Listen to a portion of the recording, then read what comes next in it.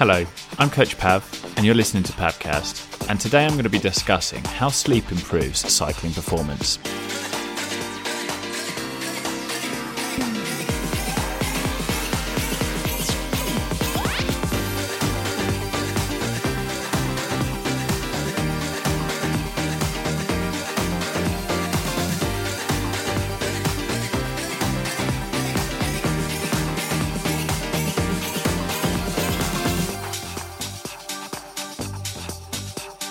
While some people seem to have the ability to function on very little sleep, the truth is that if you want to be a strong cyclist, you will need to prioritise your sleep.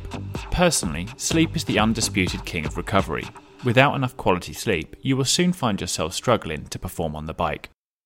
Today, I'm going to be discussing why cyclists need more sleep, including why your muscles love sleep and how much sleep do cyclists really need, how to get quality sleep, including my top tips for a good night's sleep, and how napping can help cyclists.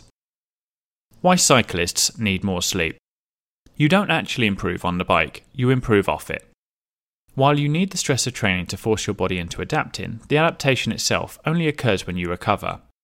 While there are many different ways to optimise your recovery, my personal number one is sleep. Your muscles love sleep.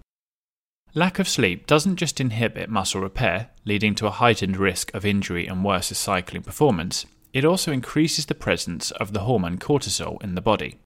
According to the Sleep Foundation, during sleep, your body rotates through 3 non-REM rapid eye movement sleep stages, N1 through 3, and then REM, with each full rotation lasting for around 90 minutes. During the N3 stage, blood is sent to the muscles to aid tissue repair and growth. This period of restorative deep sleep is when energy is restored and the human growth hormone, HGH, is released. How much sleep do cyclists need? Most athletes get the amount slightly wrong. Almost exclusively, they all underestimate the amount of sleep they need. They have families, work commitments, and other distractions that inevitably means they get to bed late or have to get up early. To maximise your recovery, thus improving your cycling performance, you should aim for a solid 7 to 8 hours of sleep per night. Not much more, and certainly not any less. However, 8 hours of crap sleep might be no better than 5 or 6 of good sleep. So how can you be certain to get the best quality sleep? How to get quality sleep? Oddly enough, this is actually the factor everyone tends to get wrong too. However, it's the one we really all know how to get right. We just don't. Sleep hygiene is not about changing your sheets, although please ensure you do this regularly. It's about implementing a routine that will aid your sleep, thus improving your recovery and increasing your performance in your cycling training. While some of the suggestions might seem daunting and overwhelming, they are all quite easy, and you will be astonished by just how good you feel once you get these right. Perhaps the most important factor for improving your sleep quality is to go to bed and get up at a regular time.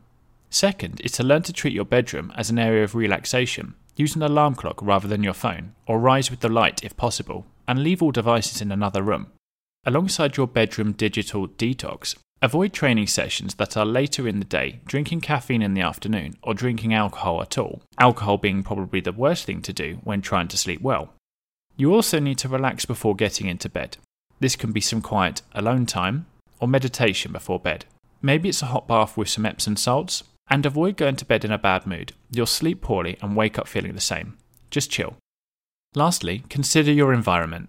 You can start with noise or light, by adding blackout blinds or using earplugs if necessary. However, consider extending this to the cleanliness of your room. A cluttered, disorganised and messy bedroom might not be the best environment for a good night's sleep. Top tips for a good night's sleep. In no specific order, here are my top tips for getting a good night's sleep. Go to bed at the same time every night. Get up in the morning at the same time every day. Ensure your bedroom is comfortable, especially the temperature.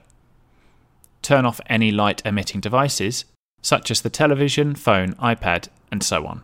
Do this an hour or 2 before going to bed. Read in bed until you are tired enough to sleep.